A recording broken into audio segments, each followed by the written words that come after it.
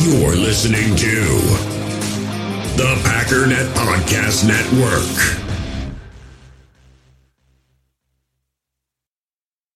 Another day is here, and you're ready for it. What to wear? Check. Breakfast, lunch, and dinner? Check. Planning for what's next and how to save for it? That's where Bank of America can help. For your financial to-dos, Bank of America has experts ready to help get you closer to your goals. Get started at one of our local financial centers or 24/7 in our mobile banking app. Find a location near you at bankofamerica.com/talktous. What would you like the power to do?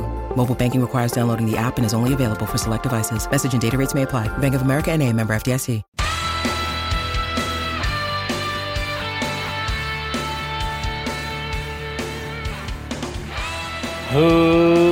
Ladies and gentlemen, welcome once again to the Packernet Podcast. I am your host and resident panelist, as always, Ryan Schlip.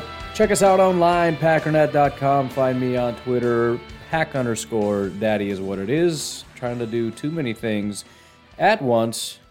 So very happy to be with you all today, and I'm glad that you could join me for another day. Did that sound hostile enough? So glad you're here. Great. No, I am. I'm glad. It's great. It's a good day. So a little bit of Packers news, a little bit of this, a little bit of that. Couple things I want to run through today. I do want to start looking a little bit at the Pittsburgh Steelers, just a cursory look. You know what I mean? We got to ease into these things, but I want to have a good understanding by the time we get all the way through it. I did pose a question and a poll in the Patreon community, which is actually, it's going a lot better than I expected, and Patreon's actually done some pretty cool stuff I didn't even realize. It's pretty easy to post. I can't do polls from my phone, which is why the poll came in late, and I apologize for that. But it is kind of cool because I can look at it live. So the poll question was, how many wins will the Packers have at the end of the season? And so those tallies are coming in as we speak, as well as some questions. So we'll get to the questions. But I think we should do the Steelers first because I was a little bit late with the questions and the poll. Well, news, Steelers, questions, poll. But the other thing that they've got on the old Patreon is there's I forget what they call it, but it's basically a way to just like post videos or, pictures, I guess. But what I would use it for, I've been thinking about doing updated podcasts. And I may still do that. I don't really know. It's just not the easiest thing in the world to do. I got to have a separate recorder and then upload that to the hosting thing. And then I probably got to go to a computer so I can tweak some stuff, add things and whatever. And then it's kind of clunky. But another perk is that aside from being really easy, it would be another perk for the patrons. I could just upload real quick videos, breaking news, this happened, here's my thoughts. Make sure you don't miss the podcast, although, you guys are already patrons. I don't really need to beg you to support me. Please listen to my show like I do with everybody else. But I don't know, obviously the competing thing here is if I do this, are more people going to be like, dude, I got to get in on that Patreon and it's a net gain for me? Or should I just upload it to as a shorter podcast and, make a few shameless dollars off of those annoying ads that start in the beginning? I don't have any control over that, by the way. It's not my fault. Nothing I can do about it. I'm literally contractually obligated. Signing the contract wasn't obligatory, but I still like to blame them. Blame them for finding me advertisers and providing me with income to do this podcast. Shame on them. Rage and hatred. That's what I have in my heart. All right, news of the day. Mr. Tyler Lancaster has been placed on the COVID-19 reserve list. As a result, we've signed Tyler Davis off of the Colts practice squad. May come as a surprise to some of you, but Tyler Lancaster right now is already our fourth defensive tackle on the team. We haven't really talked about it very much, but looking at total snap counts so far, Kenny Clark 151, Dean Lowry 116, and then Kingsley Keke is next with 105. Tyler Lancaster's all the way down here at 64. So he's had about half as many opportunities. And granted, he's more of a nose tackle-y kind of guy. He's a bigger, player or whatever. But he's had about half the amount of opportunities as Dean Lowry and substantially less, about 40, well, literally exactly 41 snaps less than Kingsley Keke. So not saying he won't be missed or that they don't really like him, but I think very obviously Tyler Lancaster, again, being sort of that bigger body type of guy, TJ Slaton's going to slide right into that role. And as of right now, they're basically graded out about the same, rated about a 60. Also, Kingsley Keke is quite terrible right now, but hoping he kind of steps it up. Everyone's had, and he did have a better day. His first week was a 36 overall, which is ridiculously terrible. The next week was a 44, which again, not good. The next week, 54, still bad, but progressively better every single week. It'd be nice if he get a pressure one time. He's got 62 reps. He should have a minimum of 6 pressures. He has exactly 0. So he's off to a really, really bad start. But anyways, they obviously like him a lot. They've already leapfrogged Lancaster. And again, TJ Slaton is going to slide right into that role. I mean, it's one less guy to kind of rotate through, but they'll be fine. But anyways, let's turn our attention. Did we say we were going to do Steelers? Yeah, we did. We're going to do Steelers now. Trying to remember what my plan was. Turn our attention to the 2021 Pittsburgh Steelers. In fact, let's look at 2020 really quickly here. Last year they managed to be 12-4, but you got to remember they started the season 11-0. This was one of those really weird situations where this was a dominant team, and really what it was is an elite, and I mean elite defense that had a complementary and I guess at least competent to good offense, and somehow, some way, the offense just completely fell off a cliff. I mean, completely fell off a cliff. And I think the defense sort of struggled, which, everything kind of works in tandem, so that's going to happen, I guess, to some degree. But they ended up losing 5 of their next 6 games. So they went 11-0 and ended 12-5. And the real dagger here is they ended up losing almost all these games. In fact, they lost all these games because of their offense. The defense did a great job. The most points anybody scored against them was 27, generally low 20s, but their offense scored 17, 15, 17. They finally got to 28 points, imagine that, and they won because, again, the defense kept the score low, and then 22 points and lost that game too. The real dagger, though, is in the wild card game against the Cleveland Browns, because obviously they start 11-0, you're going to limp your way in. The offense actually scored 37 points against Cleveland, but they lost because the defense gave up 48 points, which is by far the most the defense gave up. In fact, the defense had not given up 30 points all year. Nobody had reached 30 points against the Steelers until they get into the playoffs. The offense finally wakes up, and the defense gives up 48 points to the Cleveland Browns. The Cleveland Browns, who the defense just held the Cleveland Browns to 24 points the week before. It was back-to-back weeks.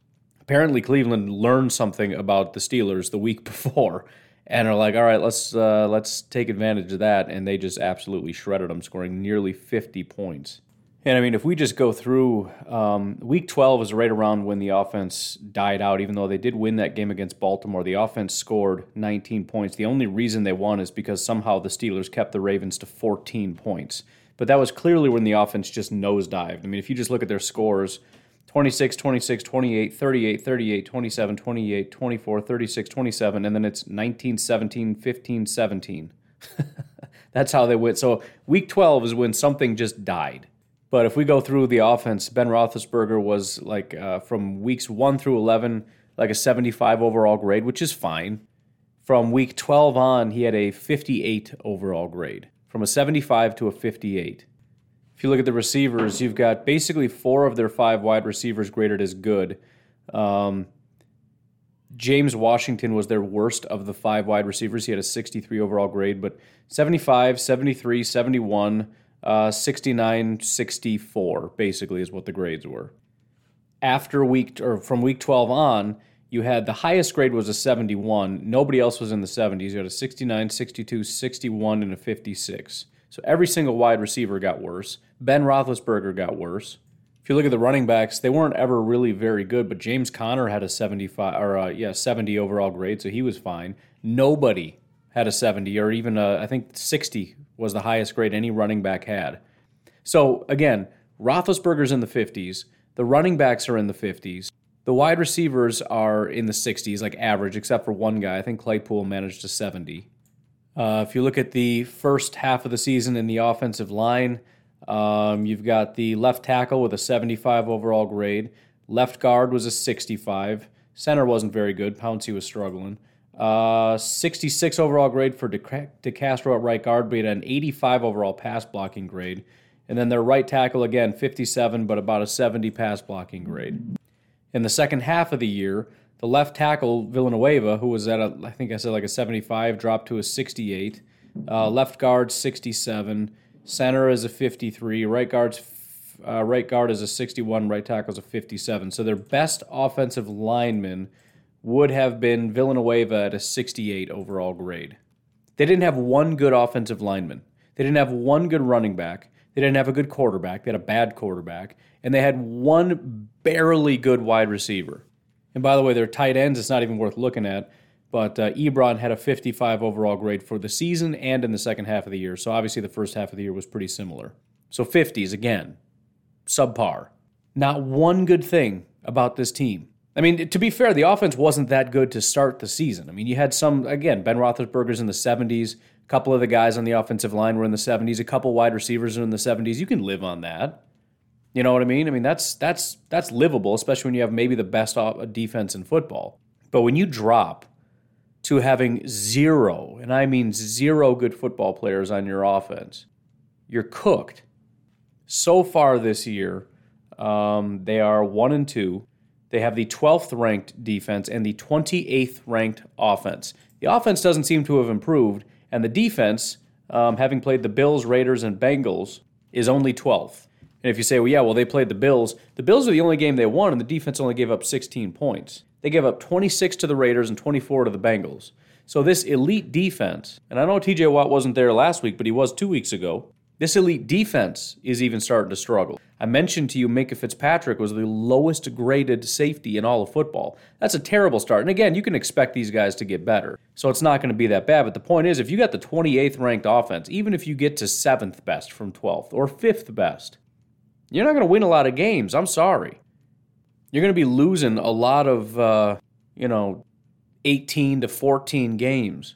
On that note, again, nothing super in-depth, but just looking at basic grades to see what's improved and what hasn't. Ben Roethlisberger right now is at a 55 overall grade. Clearly, this is a big part of the problem. Ben Roethlisberger has been declining since, I don't know, let me take a look. I want to say like 2017, 2016. So 2015, he had an elite grade. From 2016, 2017, he had a very good grade in the 80s. 2018 was in the 70s. And he just completely plummeted. He fell completely off a cliff in 2019. 40, 69, and right now 55. And that was a 69 last year, which is apparently the first half of the year was some kind of a fluke because, the 49, I guess, isn't fair. He didn't play in 2019. Maybe that's the thing, the injury. He's cooked. Because whatever happened the second half of last year is continuing this year. Now, granted, he had a 73 overall grade against Las Vegas, but he had good games last year, too. The point is, it averages out at a 55, which is exactly what he had the second half of last year. The wide receivers, almost exactly the same, just different names. One guy in the 70s, and this time it's Deontay Johnson. After that, you got 3 60s, Cody White, Chase Claypool, and Juju Smith-Schuster. James Washington and Ray McLeod are 50s and 40s. One big benefit is Pat Freiermuth has taken a big step. He's in the 70s, nothing necessarily super fantastic, but good, competent, I guess. All of these guys can pass block, too, which I guess is kind of nice, especially, depending on the offensive line, I guess. But so far, the only difference is Pat Freiermuth. At running back, they added Najee Harris, which I thought was the dumbest thing in the world. It reminded me of the Bengals taking a wide receiver, which seems to be working in their favor. Maybe I was wrong about that. I don't know. But it's one of those things where your entire team is falling apart and you're getting a running back. Your offensive line is decimated. Your quarterback is completely done. Your wide receivers don't want to be there anymore. You got Juju, who used to be the greatest guy in the world, now all of a sudden doesn't care about anything. He's doing TikToks on the sideline. I mean, not on the sideline, while he's on the field waiting for the snap.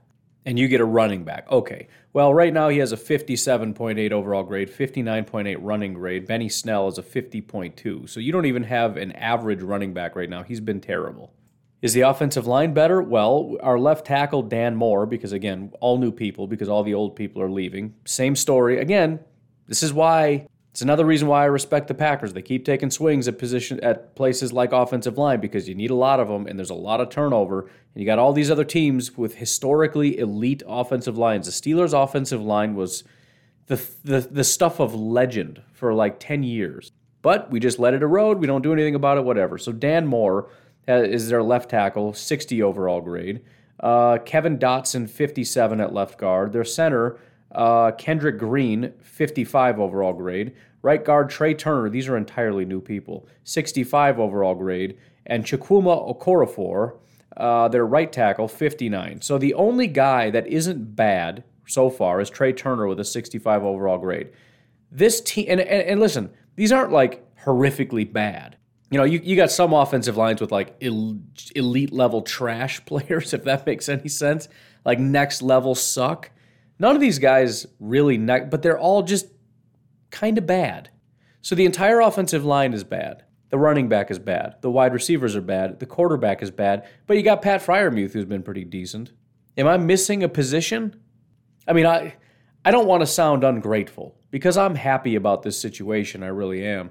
But it's just frustrating from a football fan standpoint to watch something that doesn't need to be this bad become this bad. I mean, it's especially when you look at the defense and see how much elite talent is there and realize, man, if they had just maybe wised up, maybe if they had drafted a quarterback a few years back so that they were prepared for this, that would have been great. I mean, they did take a swing at, Mason Rudolph, but that was clearly not the answer a long time ago.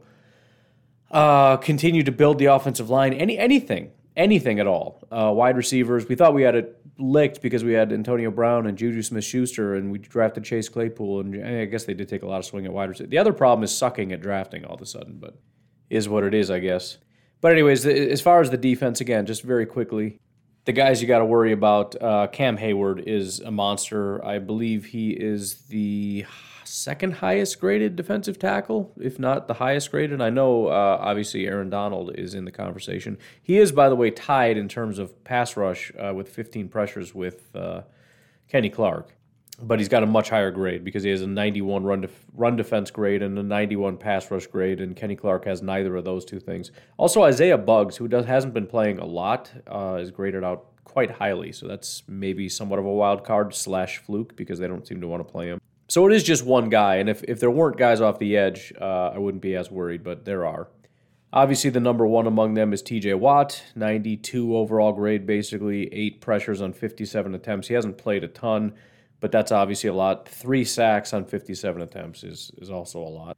But there's also Melvin Ingram, who is doing fine, 71 overall grade. He has 12 pressures on 87 attempts, which is very high, only 1 sack, though. Alex Highsmith also grading out quite well, mostly as a run defender. But again, you've got 2 guys that can rush the passer real well, 1 guy that's great against the run, and by the way, the other 2 guys are also quite good against the run.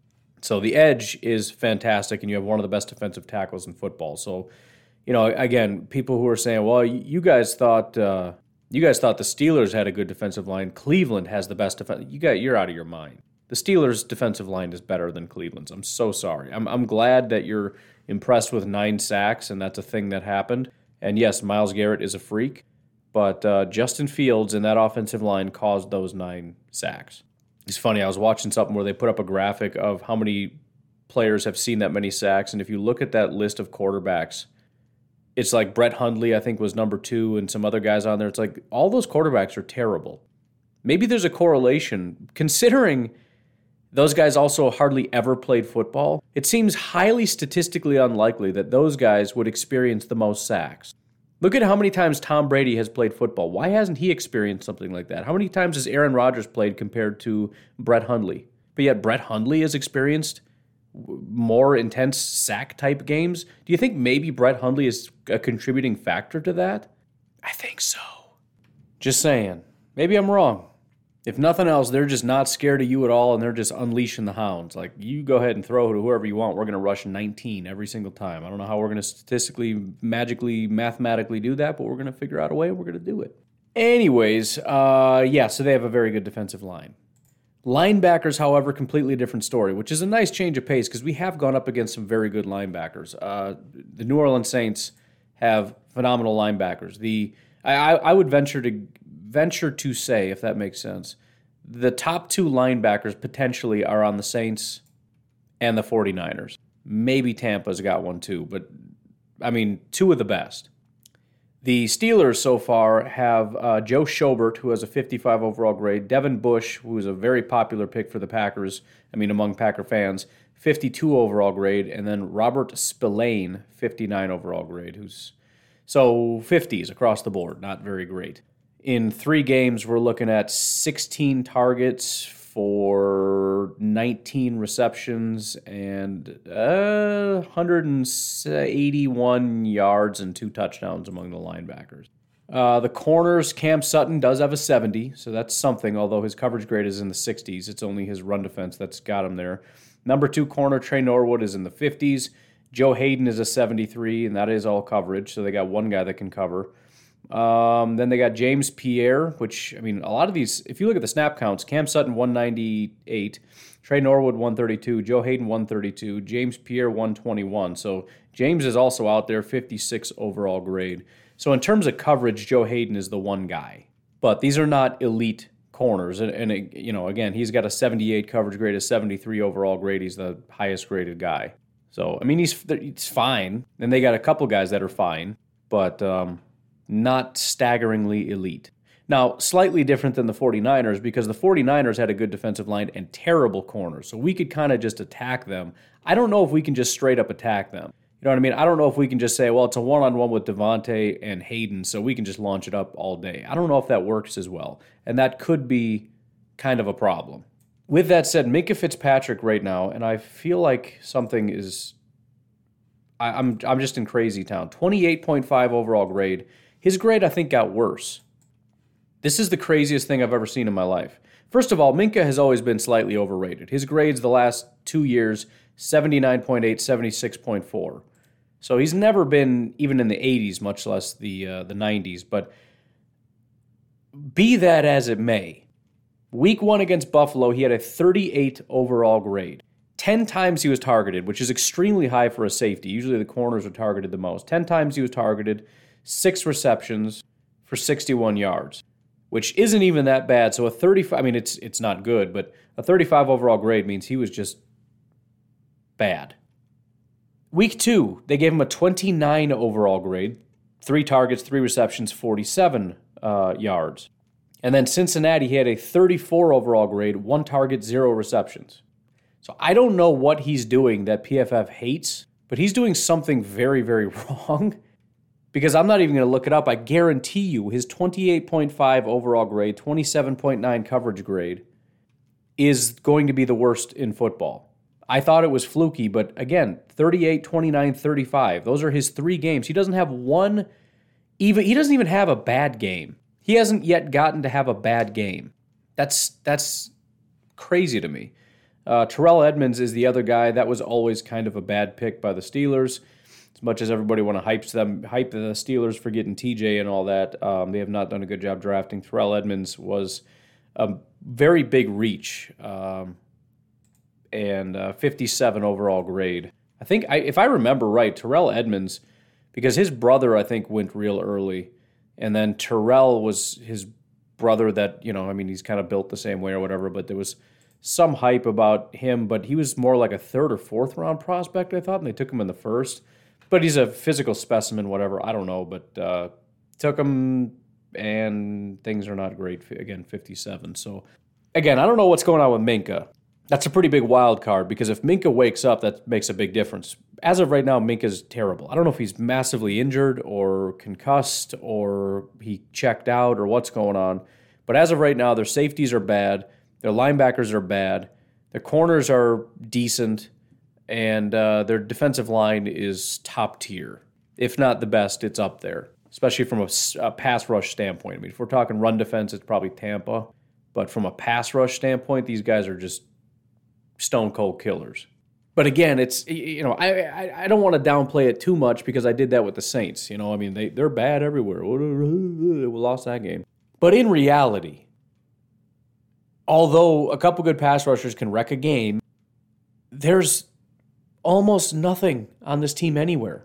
I mean, they don't even have like an Alvin Kamara and like 2 good tackles like the Saints had, or a really good linebacker like the Saints had, or a couple maybe good corners like Marshawn, if he ends up playing. I didn't know if he was going to play or not, or if he was going to be good or terrible, or what the deal was.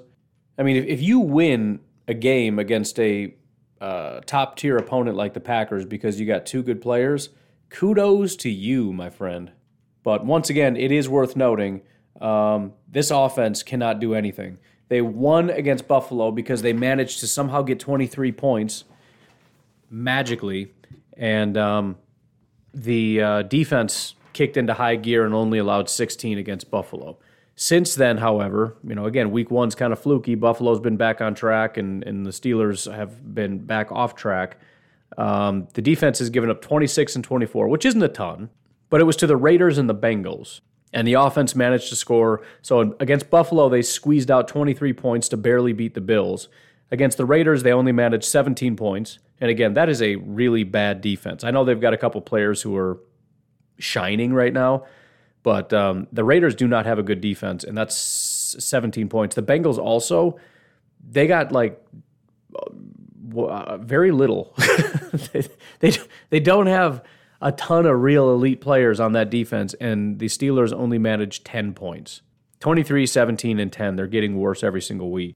So, I'm not super high on the Steelers. I was a little bit more worried at a few weeks ago because I know how lethal the defense can be, but the offense is worse than I expected. The defense is certainly worse than I expected, and all the credit where it's due to the guys along that defensive line, but I don't know how you win a game in the NFL with just a defensive line. I mean, we're complaining as fans about, well, yeah, we got a corner and maybe a second corner and a couple good safeties and Kenny and maybe a good pass rusher and a half. And yeah, we got a good offensive line and the MVP quarterback and the number one wide receiver and a couple good other guys like MVS and Lazard who can kind of step up. And one of the top running backs in football, and Tunyon's pretty solid, but we don't have a good enough linebacker, so I don't know how we're going to win in this league, But yeah, we're worried about the Steelers because they got T.J. Watt. They got one guy. I don't know. I mean, what am I supposed to do? I guess I got to find a Steelers guy and bring him on and be like, you tell me. How do you win this game? I don't know. He's probably going to tell me that their offense is real good and Najee Harris is a freak, something stupid. I don't know. Anyways, we should probably take a break. We'll get to the questions. We'll take a live look. Let me refresh it because I'm curious for myself where we're at. Hey, votes are rolling in. I dig it. We got a couple comments along with it. Again, I'll probably save that for last so we can get a little bit more in. But we got, 15, 19, 24 votes so far. So nice. We'll take a break. But before we do, patreon.com/pack_daddy. It dawned on me, #shower thoughts this morning, that it's almost exactly 1% of the people listening support me on Patreon. And don't get me wrong, it is a lot of people, and I'm extremely excited and I'm extremely grateful for it. But you got to understand, if we get from 1% to just 5% of the audience who are just like, all right, here's $1, just stop begging me. We're legitimately at quit my job money. Maybe you don't care. Maybe you got that whole like, well, I got to go to work. Why shouldn't you? That's fine.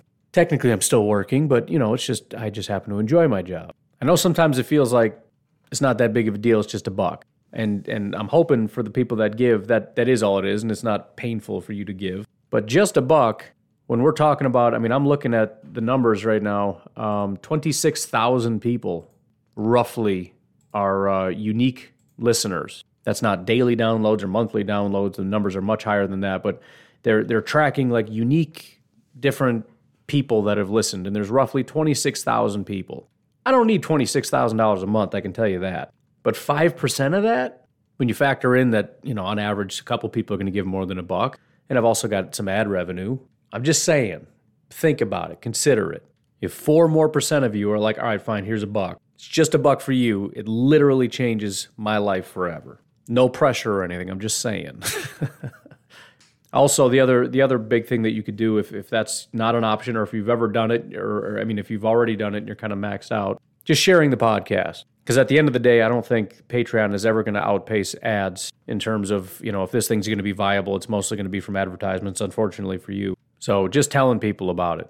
Let your friends know, let your family know. If Packers come up in conversation, hey, I heard this guy, he told me this stat one time. Check out his podcast. But anyways, that's enough begging. I haven't done like a hard beg in a while, so I wanted to hit you with it. And just know that I really do appreciate all of it.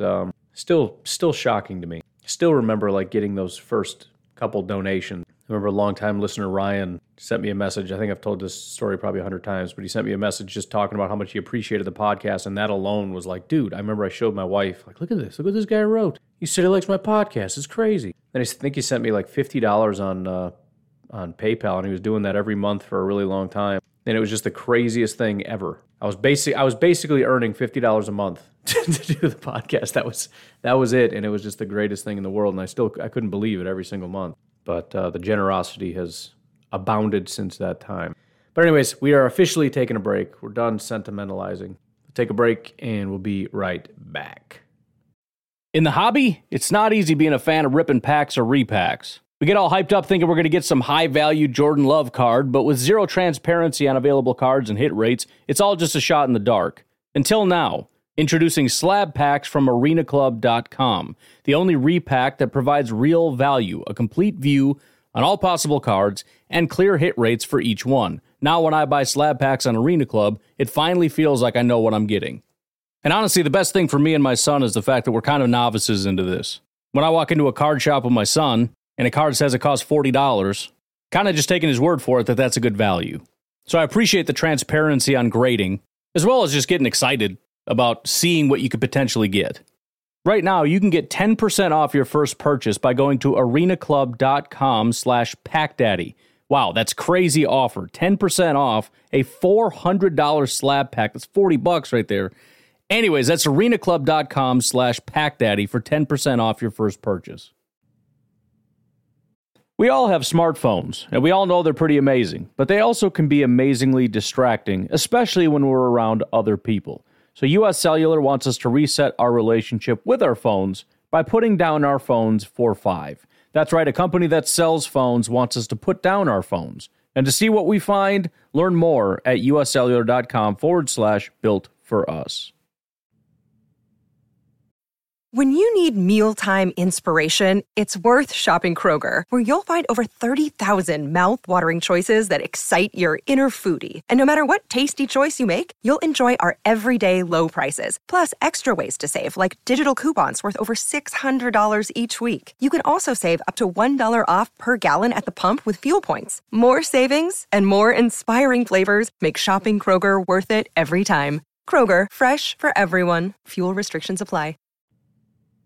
With threats to our nation waiting around every corner, adaptability is more important than ever. When conditions change without notice, quick strategic thinking is crucial. And with obstacles consistently impending, determination is essential in overcoming them. It's this willingness, decisiveness, and resilience that sets Marines apart. With our fighting spirit, we don't just fight battles, we win them. Marines are the constant our nation counts on to fight the unknown. And through adaptable problem solving, we do just that. Learn more at marines.com. All right, so we're going to do our Patreon question time. It's actually question/comments, so if you had any just thoughts, feel free to throw it in there. But Mikey on Mute comes through. Been a patron since April. Thank you very much, sir. In your opinion, what are the top 3 things that have to change for special teams to improve? You're going to make me do 3, huh? Well, it's not punting and it's not kicking. One thing that does come to mind that's a little bit out of left field, and it's not technically an improvement because it's been perfect technically so far, but one concern I have is blocking on things like field goals. I remember there's that picture going around of basically Mason Crosby's game-winning kick coming. People said inches. I don't even think it's an inch. It's less than an inch away. It's staggeringly close how close that was to being blocked, and just how devastating this whole thing would have been if he would have just a fraction of a second jumped that snap a little bit quicker. But I remember last year Coach Hahn going through several things, and one of the big things was he noticed we were doing a really bad job. I won't try to use his words to explain what he was saying, but we were doing a really bad job on field goals in particular with our blocking scheme. They would change things up and we wouldn't make an adjustment. He said, one of these days, they're going to kill us on that. And lo and behold, here we are, our new special teams coordinator, and this guy comes firing off the edge, and I don't necessarily know that it was a problem, but they were coming with their best stuff on that, and they were trying to beat us, and I'm just concerned that we haven't made the proper adjustments. Remember, this is an internal hire, so It's possible some of the bad habits from our old special teams coordinator have worked their way up to our new guy. So again, I don't know if I'm not speaking from authority or saying that I know anything, but the first thing I thought when I saw that almost get blocked is Coach Hahn repeatedly talking about if they don't get this cleaned up, somebody's gonna notice and they're gonna block a kick. And so I just hope that's not a thing. That would be number one. The other two, I guess, are, if I keep it broader enough, it's kind of obvious. Well, I guess there's three more. There's only like three other things you can do. Number one is coverage, and that's probably going to be the biggest one. We got to stop these big returns. And again, they did improve it. After that one big one, they did a real good job. I know the one of the punts kind of got a few more yards than we would have liked. But I guess it's hard to gauge as far as distance and hang time, how much ground they're supposed to cover and how much time. I can't do those calculations in my head. But I do know we used to be a lot better at it. And we used to have guys that were just incredible. We had the Jeff Janis's, for example. That guy was just an absolute ace. And again, it's one of those things where when we have them, everybody's like, just get rid of them. It's not that important. And then when we don't have them anymore, everybody's like, why can't we be better? It's like, I told you. Listen, we got a lot of roster spots for guys that hardly ever make it on the field. I wouldn't mind if we had a few roster spots for guys that were just special teamers. And we kind of do as far as linebackers and stuff. But, I mean, you could just designate a guy gunner. If we had a Janis, I'm not saying go get Janis. I'm just saying if we had a Janis and that's really all he did, I don't care. I really don't care. The other thing would be returning, which it seems like with Kylan we have something there. I guess we'll just combine it into one because you said three things. Returning is encompassed into the returner and the blocking because that whole phase, that whole system is just not really working. We don't do very much. I think Amari is just not very good at it. He kind of reminds me of A.J. Dillon as far as the style of running. It's just very upright and forward and just with less authority. You know what I mean? There isn't a whole lot of wiggle and shake. And that's, I think, what works with Kylan is he's much more of a sideline to sideline, wiggle and shake kind of guy. And Amari's, you would expect him to be, but I feel like he's kind of that in small spaces. Like a wide receiver screen, he can kind of make it work. Wide receiver screen, you're kind of more breaking arm tackles from guys that are standing still. You kind of push somebody's helmet down and you squeeze your way through and you fight. Again, like A.J. Dillon, you just take a 3-yard thing and you turn it into a 6-yard thing. I think kick returns and punt returns are a little bit different, and it just doesn't seem to be working. But I guess, again, they're fairly obvious answers, but that's pretty much it. Eric Munn says, how do you think Stokes looked in his first start? I think like a lot of different guys, my answer is more or less, I don't have any complaints. If you look at the grades, it seems to indicate he wasn't great. But for the most part, I really don't care. As long as I don't look back and go, with DBs anyways, it's a little bit different when you're talking defensive line. Like I said, for every position, you're either one of two things. You're either somebody that is expected to win every time, or, in other words, you succeed if you win. The other side is you succeed if you don't lose, right? Don't lose would be offensive line, cornerback, et cetera, and don't lose is harder than win. Rashawn Gary, I'm bragging about Rashawn Gary because he wins 1 every 4 times, which means he loses 75% of the time. What would happen if Jair Alexander lost 75% of the time? He'd give up 200 yards in a game. He's expected to win darn near 100% of the time, so it's a different standard. But for DBs, safeties and corners, although the picks are nice, the pass deflections are nice, I just don't really want to hear your name. If I don't hear your name, you had a great day. And for Stokes, I really didn't. Again, there was the one completion that I remember that wasn't great, but I mean, that's literally every corner. There's no corner Jalen Ramsey, Jair Alexander, Xavier Howard, any cornerback, Darrelle Revis, for crying out loud. Everybody's given up something. Nobody's catchless ever. Jair gave up a touchdown in that game. It's a rare thing, but it was, the guy was just open and Jair wasn't there and he tried to get there and he couldn't and it was a touchdown and it was upsetting and confusing, but it's not like, well, I guess he's trash because that doesn't make any sense. But he looked fine. Again, one of those penalties was a penalty, but it's also one that I think happens a lot and just doesn't get called. You got a guy a little bit hooked. It wasn't like a blatant pull like Kevin King got called in the championship game on that play where Rashawn Gary was getting choked from behind and didn't get called. You know the play. But I'm content with it. I I've been generally a fan of Chandon Sullivan, and Chandon has always been at least that level or slightly worse, and I think he's fine. Granted, he's not a first-round pick, but, I mean, we're talking Stokes' kind of first start, I guess. First and a half-ish. Second, I guess you could say, because he played most of last week. He's never gotten beat up on. He's never gotten devoured, and that's not to say he's elite. I mean, we'll see what happens when he goes up against some top-end wide receivers, but if you're asking me if he had a bad day or a good day, I thought it was fine. He wasn't a problem, and that's a good enough standard for me, which is, again, why I didn't really go hard into the grades, because a lot of guys, I'm satisfied with what they did on the field in this game, and the nuance of the grades about technically they failed this many times and they won this many times. And as a unit, as individuals, I thought they did a good job of showing up enough when it mattered to win the football game. And usually that's not my standard, but in this game this week, that is my standard. The question, by the way, was from Mr. Eric Munn, supporter since August 2021. So thank you. Robert Brooks tier, big man. I got to get some more. I was thinking about adding tiers. I don't offer anything else for higher tiers. I pretty much, if you're a patron, you get whatever. It's just, if you want to give what you can kind of thing, and it seems to be working. But I feel like there's a lot of $1 donors, and I wonder if I made a $2 tier if some of the, doubling up is not a bad. Anyways, Michael has a long question and quite a few questions, it seems. Michael, supporter since June 2021. Are these right? I feel like Michael's been a supporter a long time. Oh, yeah, because Wayne is January 2020. I thought maybe it was just like the last time they were charged or something. Michael says, is it normal for your cowboy, I'm guessing that's rooting brother-in-law from Connecticut, to wear jorts and have a juggalo tattoo? I guess you'd have to define normal. I mean, I can picture him. I know what, I see what the guy looks like. He's a big ICP fan with the cutoff shirt and maybe some chains. I don't know if he grew out of that or not, but he might have some chains either on his pants or around his neck. And then the cutoff jorts and everything else. It's a weird combo, though. Cowboys fan from Connecticut. That's that guy. There's a couple things that don't really fit together. But yeah, I mean, it's normal enough that I can picture him and be like, oh yeah, I know people like that. He goes on to say, I'm happy so far and very optimistic that at least an NFC Championship game is likely. However, I also know that 100% of the roster is not going to make it through the whole year. Devontae's hit was scary.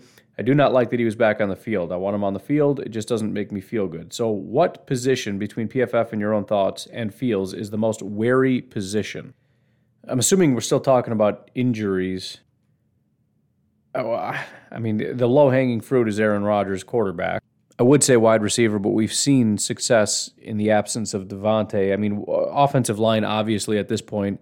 I mean, at some point, there's a breaking point. I know we keep, Devontae or what is his name? David Bakhtiari gets hurt. We survive. Elton gets hurt. We still survive. At some point, though, the wheels are going to fall off. Tight end, I'm not as worried about. I don't think we have a ton of high performers despite the hype. I think everybody's good. We're getting a little thin, but, running back without Aaron Jones, I think would be bad, but we'd survive. I think Kylan would fill in sort of the Aaron Jones role, and I think he'd do a good enough job, and AJ would still be there. Kenny, at this point, I feel like would be a massive, massive problem. That might even be, I know Kenny is not a position, but defensive tackle, if we're talking about Kenny, would be massive because, number one, Kenny's doing such a good job, and number two, the other guys are doing such a poor job. And corner, I mean, any of them could be devastating. Savage and Amos, the drop-off after that, I think, is substantial. Corner, if we're talking about Jair, is obviously devastating. So, yeah, I mean, we can overcome any injury, but also we're kind of at a point where, if you throw a dart at the starting active roster and whatever name you land on, there's a better than not chance that it's going to be pretty devastating. My man Justin, who helps me out with a lot of stuff on Facebook and everything, if you see the cool graphics on Facebook, Justin's the one doing that. He just sent me this on Facebook.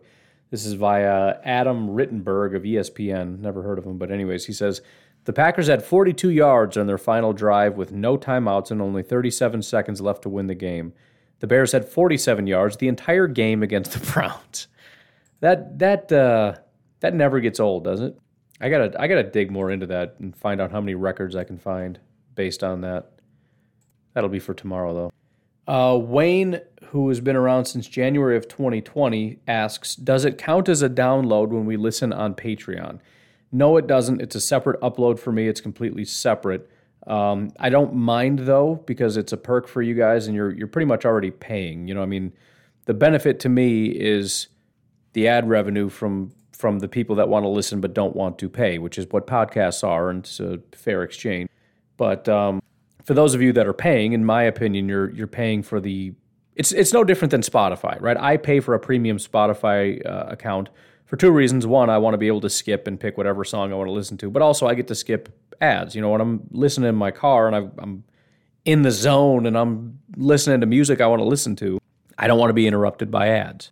And so I'm completely fine with you guys listening on Patreon, even though there are quite a few of you in the grand scheme of things, especially if we look at, for example, today, which has been an incredible download day.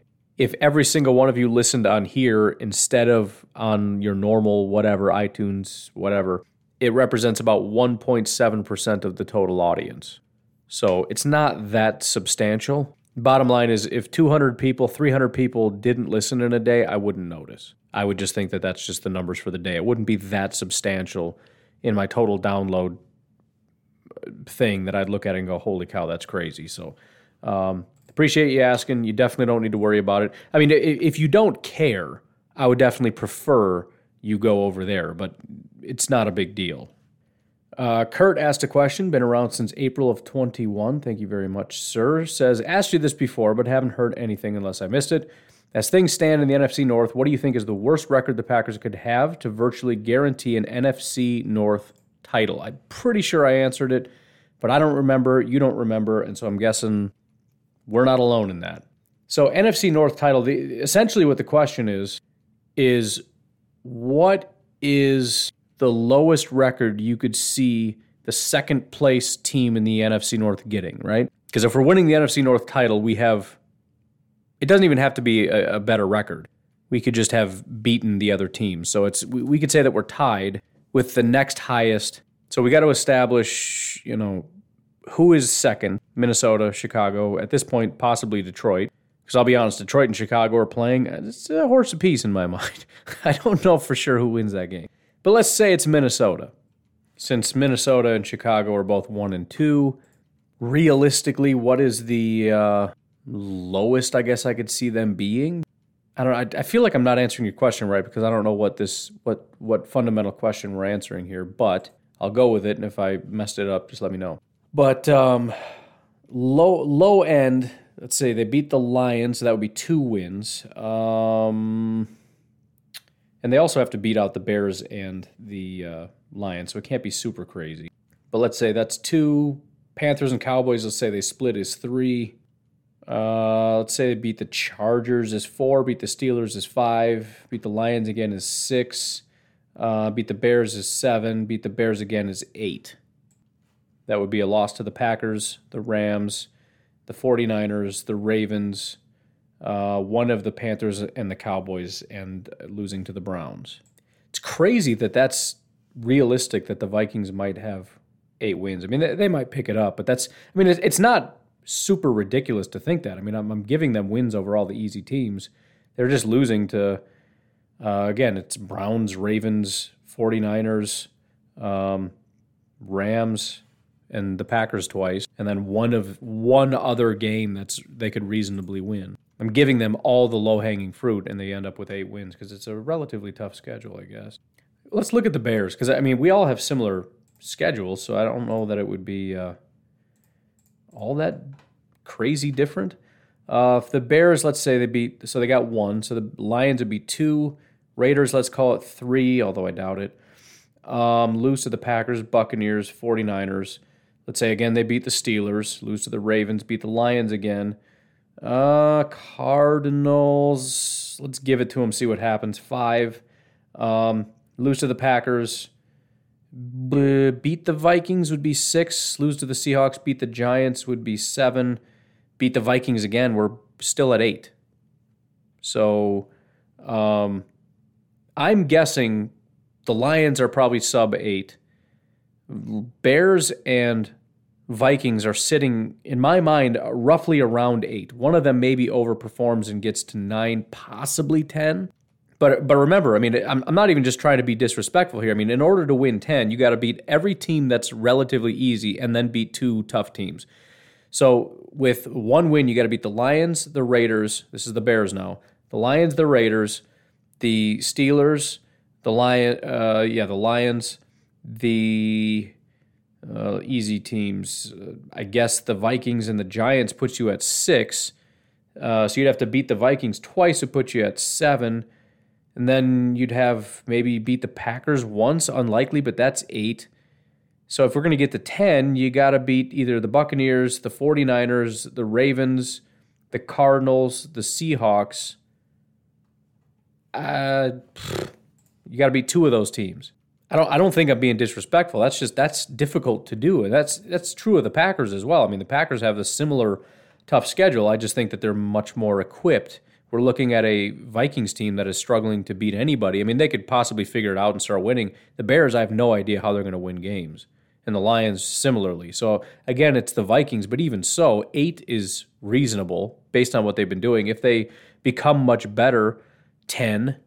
And they could go above 10, certainly, but I would say between 8 and 10 is a realistic range for the Vikings to end the season. And even less than that would make sense because, again, getting them to 8 means they beat all of the relatively easy teams and just lose to the good teams, puts them at 8. They could be below that. They've already started off the season below that, losing to teams like the Bengals. But for the Packers, I mean, they've already got 2 wins, beating one good team. The Steelers, I think, is a win. The Bengals is a win. That puts them at 4. The Bears is a win, is 5. Washington is a win, is 6. Cardinals, we'll see. I think they're overrated, but let's just skip that. So we're at 6. Chiefs, Seahawks, Vikings, let's call it a win. Rams, Bears, let's call it a win. That gets us to 8. Then we got Vikings and Lions again, puts us at 10. Now we're clean sweep. I mean, we could end up losing 1 to the Bears, 1 to the Vikings, whatever, but that's 10 without getting into any of the tough games. The Cardinals, Chiefs, Seahawks, Rams. I don't remember what I said about Ravens and Browns exactly. I know Ravens are tough. I don't remember what I said about Browns, but if they split among those, we're looking at 12-ish, 13-ish, you know, even factor in maybe a fluky loss here and again, you know. Between 11 and, call it between 10 and 13, somewhat reasonable. And this is kind of what the poll question is about. But again, I'm just judging what teams are easy and hard based on how good your team looks so far. And it's a different standard for each team. But I guess to answer your question, the lowest record we could realistically have and still make it into the playoffs would be 8 wins. I don't see that as a realistic scenario. But if we end up with 8 wins and have beaten, you know, because I'm anticipating either the Vikings or the Bears to have 8 wins, but we have to have, you know, won the tiebreaker. If we beat the Vikings twice and we both have 8 wins, we go to the playoffs. Matthew Johnson, been around since April of 2020. Thank you very much. Is it possible to compare last year's defense with this defense through 3 weeks? Defensive rankings such as tackling, turnovers, pass rush, defensive pass rush rate would be interesting to track this through each quarter of the season to see if there is a positive or negative regression. I'm not going to go through each of those things because we're at 50 minutes already, but I can do basically what we did for the Steelers, and we'll look at a couple general categories. So I guess we'll start with safety because I already have that up for the Steelers. We'll switch it over to the Packers. So right now, Adrian Amos and Darnell Savage both rate at 67. Amos 67.4, Savage 67.7. In 2020, let's go back. We're doing this live. Amos was at a 56 and Savage was a 52. Remember, they got off to a really slow start last year. It was kind of disappointing. We were expecting this big. By the way, Darnell Savage was my breakout player last year. I was kind of right about that. But they started off slower than they're starting off now, which is, again, a positive thing. They actually had both in the 50s for run defense. Tackling was 35 and 47. Pass rush 54, 50. I mean, these guys are synced up like crazy. They're like identical last year and this year. And then, again, the second half of the year, they both picked it up. It's like they're feeding off each other, which is interesting because I always said that about HaHa Clinton-Dix and Morgan Burnett. HaHa Clinton-Dix played a lot better when Morgan Burnett was there, and I said we better not get rid of him. And when we did, I said he was going to regress, and he did. I wonder if there's something to that. Safeties that they're just kind of synced up, you know what I mean? We'll go to cornerback now. Starting off the season, Jair had an 87.4, so he got off to a really good start. Kevin King was at a 57.9. Chandon was a 60, so 87, 58, and 60. So far this year, Jair is 76, so he's lower. Eric Stokes is a 63, so he's slightly above where Kevin King was last year. Kevin King is a 50, so he's much worse than he was. And Chandon is at a 36, so he's also much worse than he was. So all of the corners are worse. Jair is worse, Kevin is worse, Chandon is worse than how they started last year. Linebackers last year, Christian Kirksey was our top guy. He had a 33 overall grade. Chris Barnes, you got to keep in mind, too, these guys played a lot less compared to Christian Kirksey. It was basically just Christian Kirksey out there. So the fact that it was a 33 and that these other guys are quite good means almost nothing. But Chris Barnes and Ty Summers are the only two that played any amount of snaps. Chris Barnes was a 77, Ty Summers was a 61. But again, Kirksey's like the only guy. So far this year, 76 for Devondre Campbell, which is similar to where Chris Barnes was. Chris Barnes is at a 58, so he's gone backwards. Oren Burks is graded out high, which he kind of did last year too to start off, but he hasn't really played very much. It's basically just Chris Barnes and Devondre Campbell. So not a very noticeable difference, to be honest, in terms of grades, aside from the part where the guy that's actually on the field. So the numbers are almost identical. There's a 60, 2 70-ish, 80-ishes, and one really bad one. The difference is Christian Kirksey was our one really bad one. This year it's Ty Summers, and Ty Summers has played the least of anybody. Off the edge, our number one guy was Preston Smith in terms of snaps, 49 overall. So we already know that's going to be a massive jump. Za'Darius was a 61. He got off to a really slow start. Rashawn was a 58. Jonathan Garvin was a 53. Tipigalea, who played almost nothing, was a 65. So of the two guys that played significant snaps, 49-61 is bad. Rashawn, again, 58. Just for fun, pressures, Preston 3, Za'Darius 5, Rashawn 7. So far this year, Preston Smith has an 82 overall grade, already has 8 pressures. Last year it was 3. Rashawn was a 58. Right now he's sitting at a 68, which is an improvement. He also had, I believe it was, what did I say, 7? Or that was probably Za'Darius. Rashawn had, it was 7 pressures. So he had 7 pressures. So far right now, Rashawn has 13 pressures.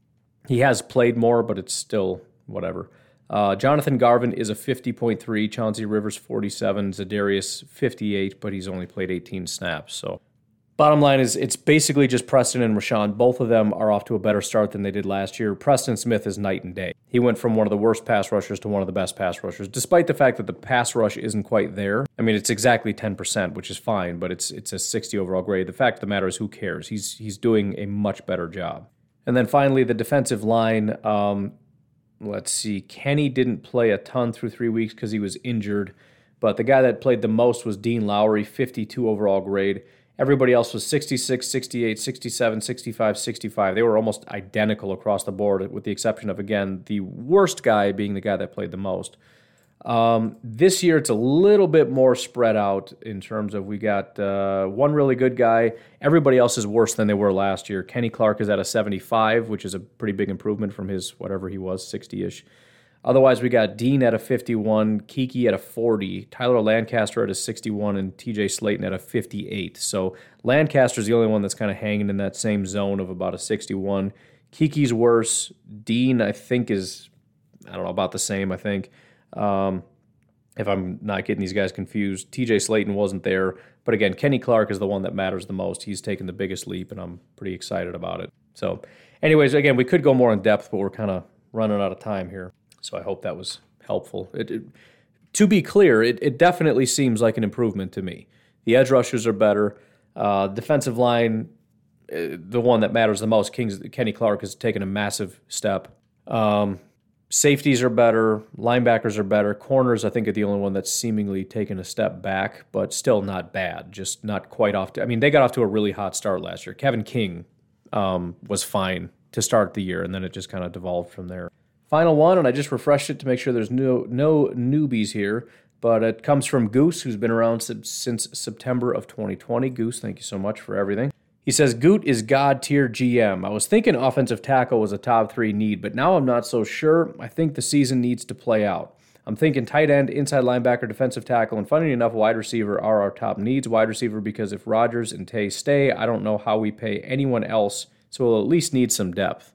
So I do appreciate the shout out to the GM because that is a great point. And like I said, the fact that the offensive line just keeps humming, they keep taking swings at it, which is important, but they also keep getting hits. Josh Myers, and we'll see what Newman can do, but Elton Jenkins, and it's incredible. And to have Elton, essentially, again, like you said, tackle was a big need until Elton went out to tackle, and we realized, never mind, I guess we don't need a tackle because he's going to be our tackle for sure. But yeah, it's tough to know our needs going forward exactly. Tight end, I know they really like their tight ends, but they also keep taking swings. There's obviously something they want, and I don't know that they've gotten it. Jace was a swing and a miss. DeGuara I like a lot, but he clearly has not taken that step that they want. He's only played like one game, basically. That last week was his one game. So we'll see what he can be. Mercedes, obviously, is not going to be around forever. I would guess this is his last year, and Tunyon is kind of the one guy that that's like a sure thing, I guess, although, again, I'm not entirely sure how sure. Inside linebacker, I think most people would say it's not a need because we found our guy in Devondre. I just think we found, like I said, we found a defensive coordinator that's got a system that works. And I think that's great, but I still think, we know what Devondre is, and he's not an elite player. He never really has been. The question I have is, what if we go out and get a guy that really, really is good? What could that mean at linebacker? I don't mean disrespect to Devondre. He's doing a great job for us, but that's my thought process. Again, we'll go to food analogies. I feel like we went to the butcher and we got a piece of meat. And everybody said, and we've had this meat before and it's bad, and we know it's bad. It doesn't taste good. But we decided to try a new condiment. And it's like the Chick-fil-A sauce. It's amazing. I don't know why we're dipping this meat in Chick-fil-A sauce, but we got to cover it up in something. And now it tastes really, really good. And so we're all talking, hey, I don't think we really need to get a new kind of meat. The meat's delicious now. Well, if you haven't picked it up yet, the meat is Devondre Campbell, and the Chick-fil-A sauce, or whatever sauce you like, is Joe Barry. My thought is, the meat is still the meat. It's the same meat we had before, we didn't like it. What if we got some really, really good meat, and then put the Chick-fil-A sauce on that meat? Which is kind of a bad analogy, because I'm not putting sauce on good meat, but whatever. A rub, right? It's a really good rub, and a barbecue sauce of some kind, I don't know. In one instance, we have something that is covering up flavor that's, fine but not great. In the other instance, we've got a perfect complement of premium meat with the perfect seasoning, the right amount of smoke, all the right ingredients to make this perfect. In other words, I'd be fine getting a linebacker, but I also know the Packers don't care, and now that they can get kind of guys off the street to make this work, why would they start investing now?